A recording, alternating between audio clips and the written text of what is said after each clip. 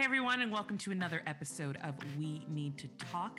Today, joining me on the show is actor, civil rights activist, and co-founder of the nonprofit organization Valley of Change, Reggie Watkins. Reggie, thanks so much for joining me on the show today. Thank you for having me, Melinda. Hey, people clapping back here. People clapping. I love it. So you're originally from Northern California, right? Yes, Bay Area in the house. Awesome, I love it. So I spent a lot of time in Northern California. It is really, really beautiful area. But when did you make the trek down to LA to make acting your full-time career? Okay, so I lose track of the damn year because I'm getting up there, right? But I think it was 2000. Well, okay, so I left from the Bay Area first, and I went to San Diego. So I came from, I was in San Jose. I left San Jose in, I want to say 2000. And I came to San Diego, and I worked in San Diego for a couple of years at the Comedy Store in La Jolla.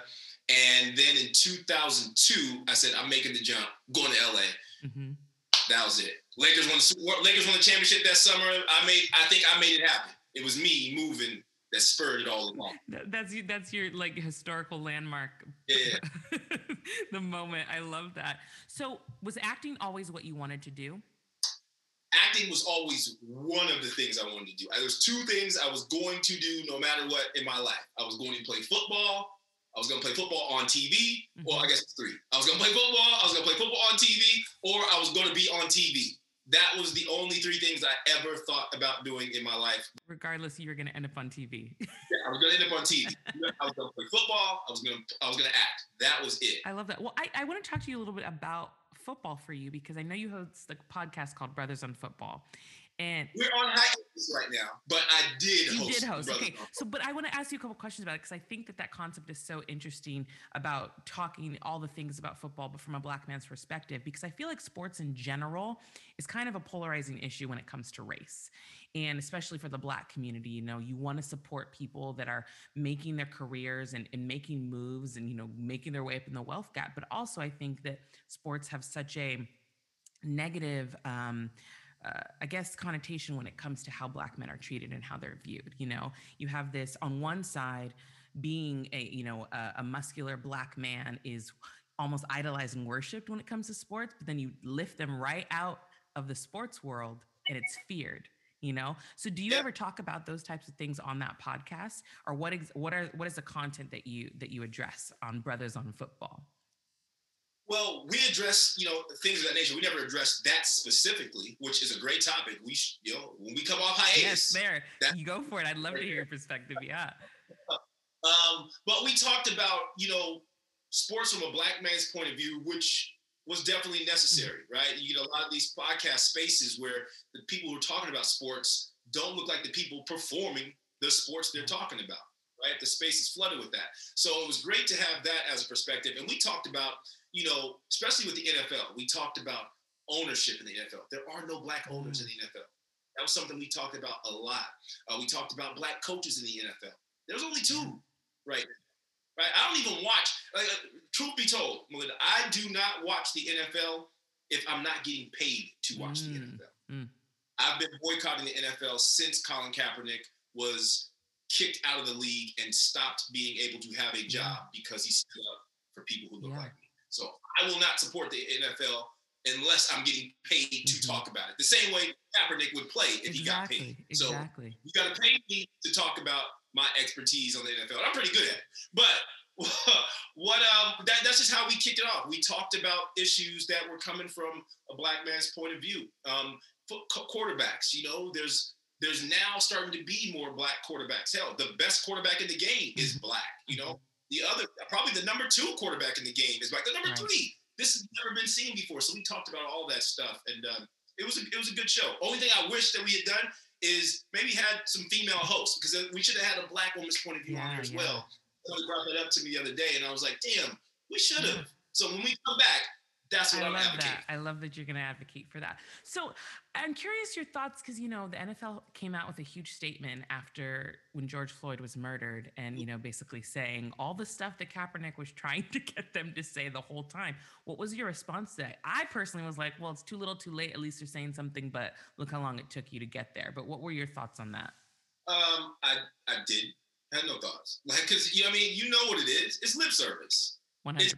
It's what they got to do because the public says that they should do it. Yeah. Right.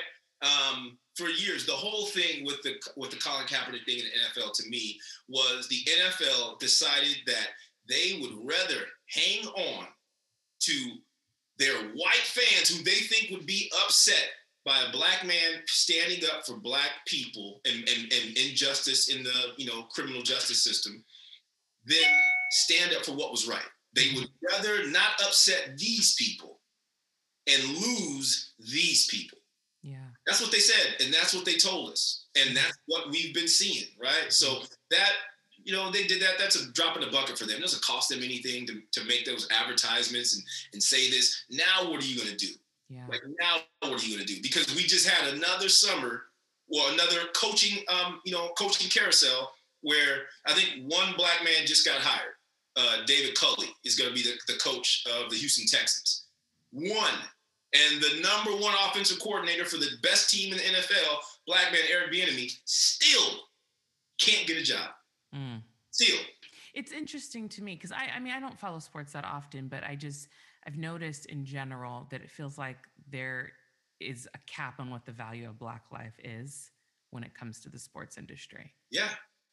Well, you expand on that. What do you mean by that? Well, I mean, if you do your job and you play the game and you play it well, you'll get all the accolades and you'll get all the acknowledgement. But the minute you start to act like a Black person in America, you know what I'm saying? You're not listened to and you're not valued in that sense. Oh, shut up and dribble. Yeah, exactly. Yeah. And it's very frustrating. I mean, we see it across multitude of industries, but I think sports is a very, very prominent one because sports and music, for example, I think are where Black people are the most visible. And that's where we have our voices and we're trying to use our platforms, but And to even add on that, you can see there's systemic racism that plays into that as well in sports, right? If you start to see that most of the people in football, basketball, black men, right, getting paid huge salaries. When it comes time for them to negotiate salaries and try to get more money, what do we usually hear in the media or from the plethora of fans is, oh, these greedy players, right? They're trying to get more. They paint these Black athletes as being greedy when you know who pays these people? The greedy owner, right? So it's actually brilliant. But it happens. It's not just sports. It happens across corporations. Yeah. They turn working people against working people. They turn into villains. Yeah, it's crazy. Yeah, they kill the unions. They turn us into. They make us hate the working man. We should all be championing every NFL player, every NBA player to get every single dollar they can get from a billionaire owner. Like, I don't understand how this happened, but it's brilliant. It's brilliant. It is brilliant. And I mean, that's how they set up the system to work, unfortunately. But that's just how it is. And, I want to go into now the main industry that you're in, which is the entertainment industry, doing acting. You've been in the industry for a while. So what are some positive changes that you feel that you've seen in terms of diversity, in terms of, businesses or studios putting their money where their mouth is when it comes to honoring, Black narratives and Black lives? Have you seen a positive change over the last few years? I have seen a positive change. I'm busy as hell, right? Like, I'm busy with, voiceovers. Like, you've never seen so many companies using Black voices for their commercials because, when the pandemic happened, everything went to voiceover for a while. Yeah. So I was getting script. Like, voiceover. And I'm like, yo, hold up. Porsche is going to have a Black man talking on their commercial? That was what I was getting. It's definitely a positive change that's happened. Now what needs to happen, though, is it's got to be sustained. And this stuff happens every couple of years. It's cyclical. You remember when Oscars So White came out, right? And then there was a huge push for diversity. And then it kind of wanes. But some of it lasts. And then you get Lena Waithe that comes out and has her production company and starts to do a slew of things. And you get Issa Rae born out of that, movement where they're going to highlight Black voices. And then you get this moment here, and there's been an influx of Black scripts. There's been an influx of Black production houses, Black commercials, Black TV shows. They're starting to push for all of that stuff, and some of it's going to stick, some of it won't, and then we'll have another deal. And the thing to do is just keep ratcheting it forward till it's equal. What do you feel like you haven't seen yet that you would like to see? Haven't I seen yet? I don't know. You know what I want to see? You know what I want to see? This is just be real. Because I love what Tyler Perry does. I'm not a fan of Tyler Perry movies per se. So, okay? Right. I love what he does, but in hiring Black people and empowering Black people. What I want to see that I haven't seen, this is just a personal thing for me. I want to see Tyler Perry take on like a Godfather type film. I think that would be so dope to see him tackle that and him just move out of the realm of what he's doing, which is profitable. I mean, what he does in his movies, profitable. But I would love to see him step up. You know, sometimes we see a rapper do a different type of album, right? Or a different type of genre. You know, I would love to see Tyler Perry tackle that because I think he is the premier Black auteur right now in the world. For sure. And I mean, I have such a vast amount of respect for Tyler Perry, you know, just his story, how much he's built his own empire. But I would say the issue that I have is that I do still, as much as he does portray very positive Black tropes often in his characters, he still does sometimes feed into those stereotypes that we're trying to run away from. And I think that's a common perception of a lot of his work, you know, but I'm mad at him. I respect him. I love it. He's employed many of my friends. So I'm grateful for the work that he is doing. But I think that'd be cool. I think that'd be really cool to see him take on a very different genre because you wouldn't expect and not that. Just Godfather. Like, I don't mean just Godfather. I mean just like a real cinematic, you know, film, something slow where it's not for the laughs. You know, I've seen some of the dramas, but let's go even more. Like, see him put together like, I would love to see Tyler Perry get a chance to do a film with Denzel, Viola, Don Cheadle. Like, why can't we? I mean, The Godfather had Oscar winner after Oscar winner after Oscar winner. Why can't we get? I want to see Tyler Perry work with those people. See what he could do. I think it would be something different, and it might change. It might change the way that he produces. I agree. I think it'd be a really cool shift for him. And who knows? I mean, the guy is kind of unstoppable right now. So he may take that leap in the next year or two. And I would love to see that. So for you, in terms of the roles that you've played and the projects that you've been a part, has there been anything that's been really rewarding for you and that has really just made you proud as a Black man to be portraying a specific role that you got to do? My favorite role ever, I got to play a Black Panther in Good Girls Revolt. It was a show created by Dana Calvo for Amazon Prime, right? And this role, like, I remember when I got the audition and I was like, whoa, this is going to be amazing. Like, I can't go audition for this. I'm an actor. I love auditioning. Like, there is no, I got some friends who are like, I hate audition. No, it is my favorite thing to do. I wake up every morning, like, refreshing, waiting for a new audition because I want to dive in and find this story, read the script, and get a chance to play and audition and compete to get a job. Like, it's I used to play football. It's a rush for me, right? So when I got that audition, I was so, like, excited to portray this. And then I did the research, and I had known about the Black Panthers. I'm from the Bay Area, you know what I mean? So I know about Huey Newton and Bobby Seale and, the movements and the free lunch, the breakfast programs, and all that stuff. But I didn't know about Fred Hampton, right? I didn't know. I mean, I just didn't. It wasn't in my vernacular. I hadn't done the research or been immersed in that.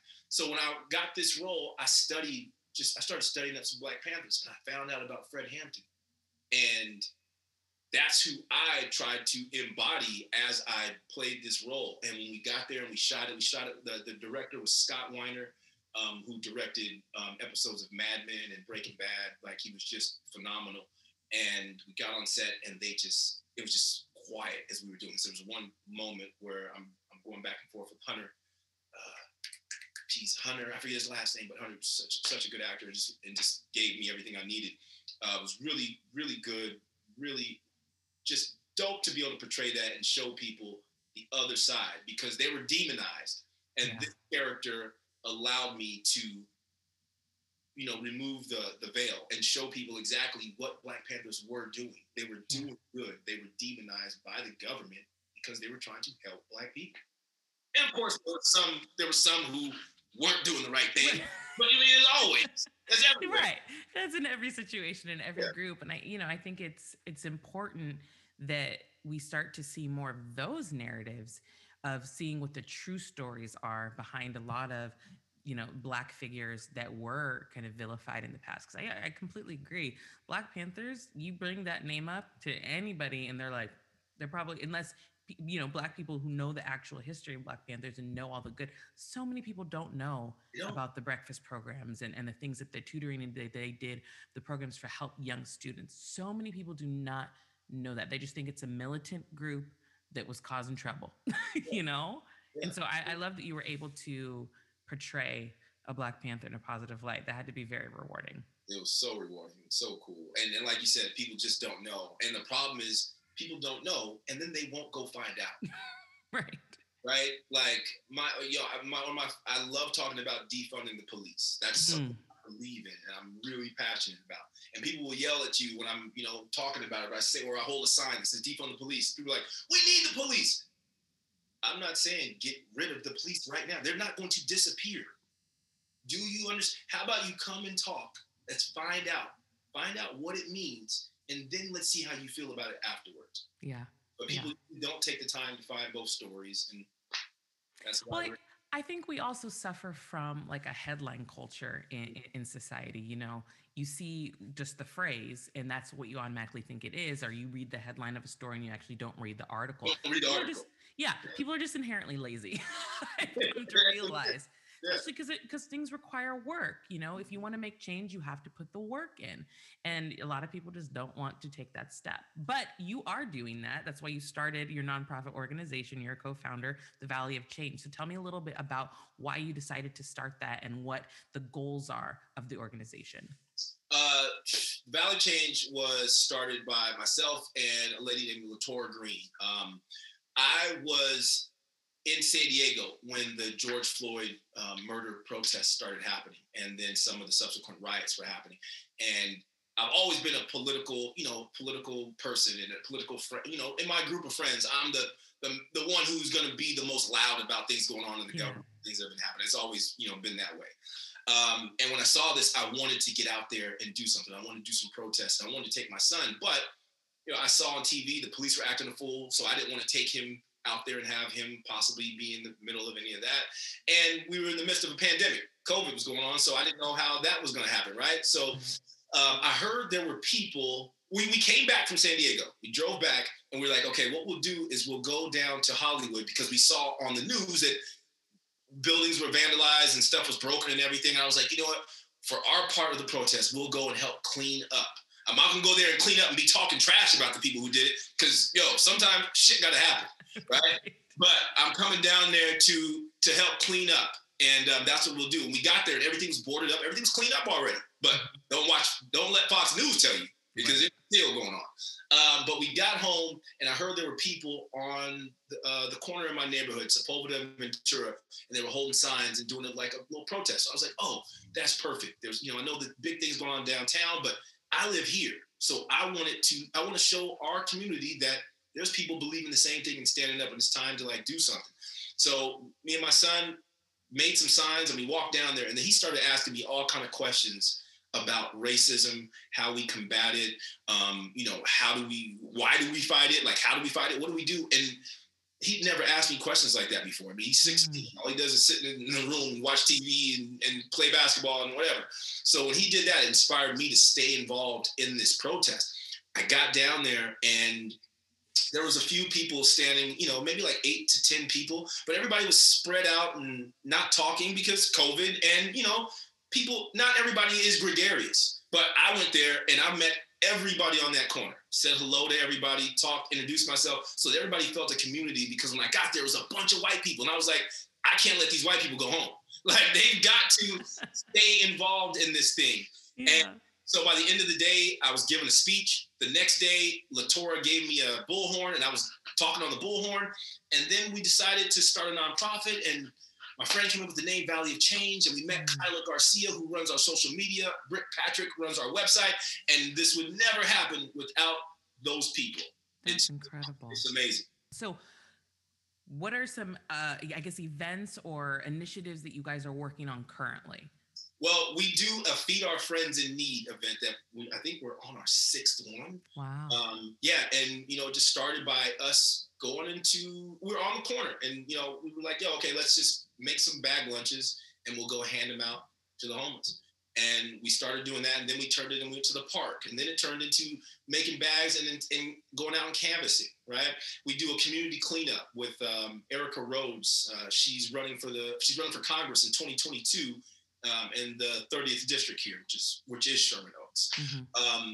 We also we partner up with other organizations to do clothing drives, and we're just trying to stay involved. We did an event with Buckley, where Buckley Serves. It's a local private school that we did a feed with them, right? Mm-hmm. And now we just partnered with Crespi Carmelite School, where my son is student there. He just made the honor roll, so congratulations to him. Oh, congrats. So we're partnering with them to do hygiene kits. And what I initially started it for, and my real goal with it was to get people involved in voter education, because that is where we lack in. People don't know. I didn't know until this moment this year. I used to go to the election box, and I didn't know the names of anybody, most of the people I was elected, right? I knew the mayor, I knew the governor. I did not know who the DA was. I didn't know who the sheriff was. I didn't know who these judges were. I didn't know who these, city council members were. I used to just pick the people who sounded like minorities and women. That's who I would pick, literally, right? But sometimes, even if they sound like minority, they might not be from minority. Right. So you got to do your homework, and that's what I really wanted to bring to the Valley of Change. And we were really big with helping, I will say that, we were really big with helping Nithya Raman get elected to City Council District Number 4. We had her speak at our corner a couple of times, and she's doing amazing work. We're so excited for that. We did not force anybody to vote because we're a nonprofit. We can't sway anybody. But if people want to come talk to the people, you can come talk where we're going to be at. And she came, and she did it, and she won. I think that's so valuable, and I think people don't realize on a local level how important voting is. When you think of elections, most people that don't know anything just think about the president, which granted, we've seen in the last 4 years that you needed to care. But I love that you're doing that. And I have another friend that does voter workshops, and she was really kind of emboldened to want to create voter workshops because of the last 4 years, saying like, look, this is how you make change. This is how you make a difference.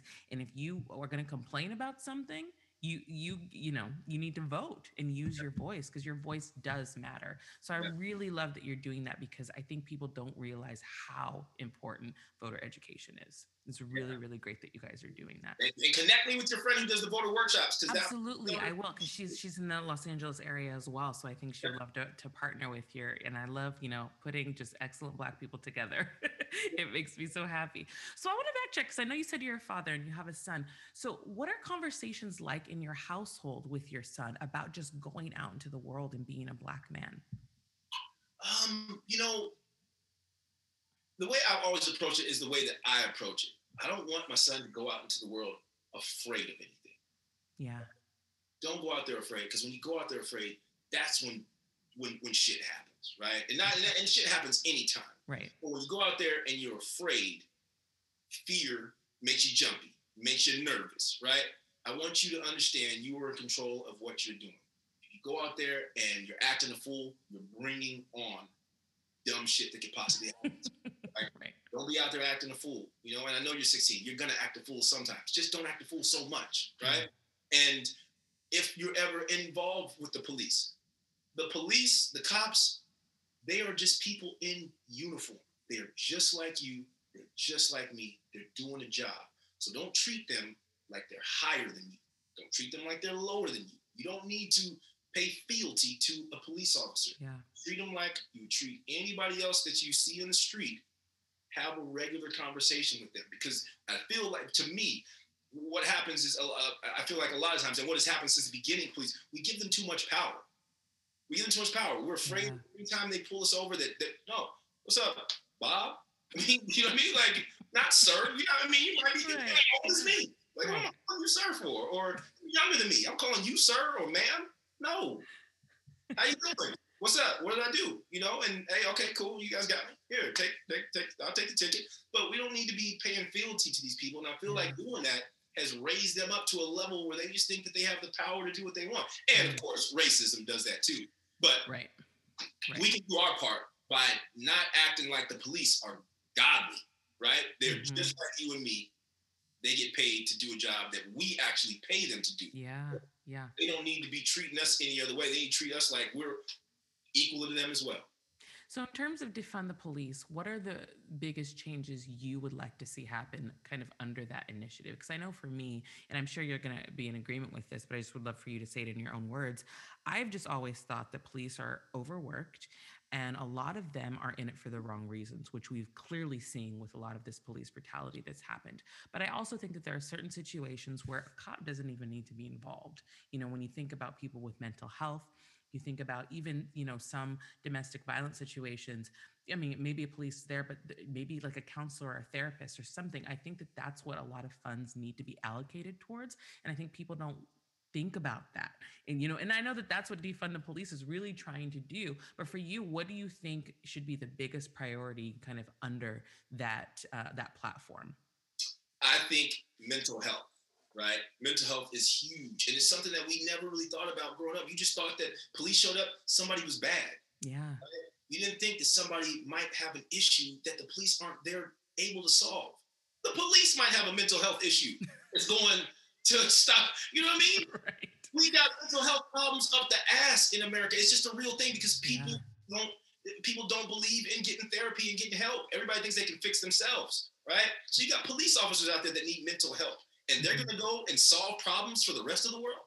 We've got to do better with that. We need to have mental health professionals coming to some of these incidents to handle it, right? We don't need a cop there. When we defund, it means reallocate the funds. Stop giving them over $1 billion in funding, right? Because what that does is the next time, you know how many times I see a homeless person with 3 or 4 cop cars around them? Why? Right? That means they ain't got nothing to do.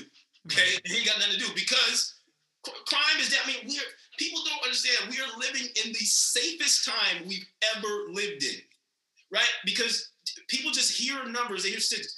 Like we used to live in times where there was more war going on all the time. There was actually real violence, and every year technology lessens that violence. Community lessens that violence. Us. We being smarter and more intelligent, lessen that violence. It's gonna happen, but it gets less and less and less. Statistically, it just happens, right? But we don't need all these police around just waiting for people to have infractions or stop. If we defunded, it would trim the fat, right? Because that's what you do in any job. If you stop putting money here, it's gonna cut off the supply of people they can keep having in there. So who gets left? The best of the best.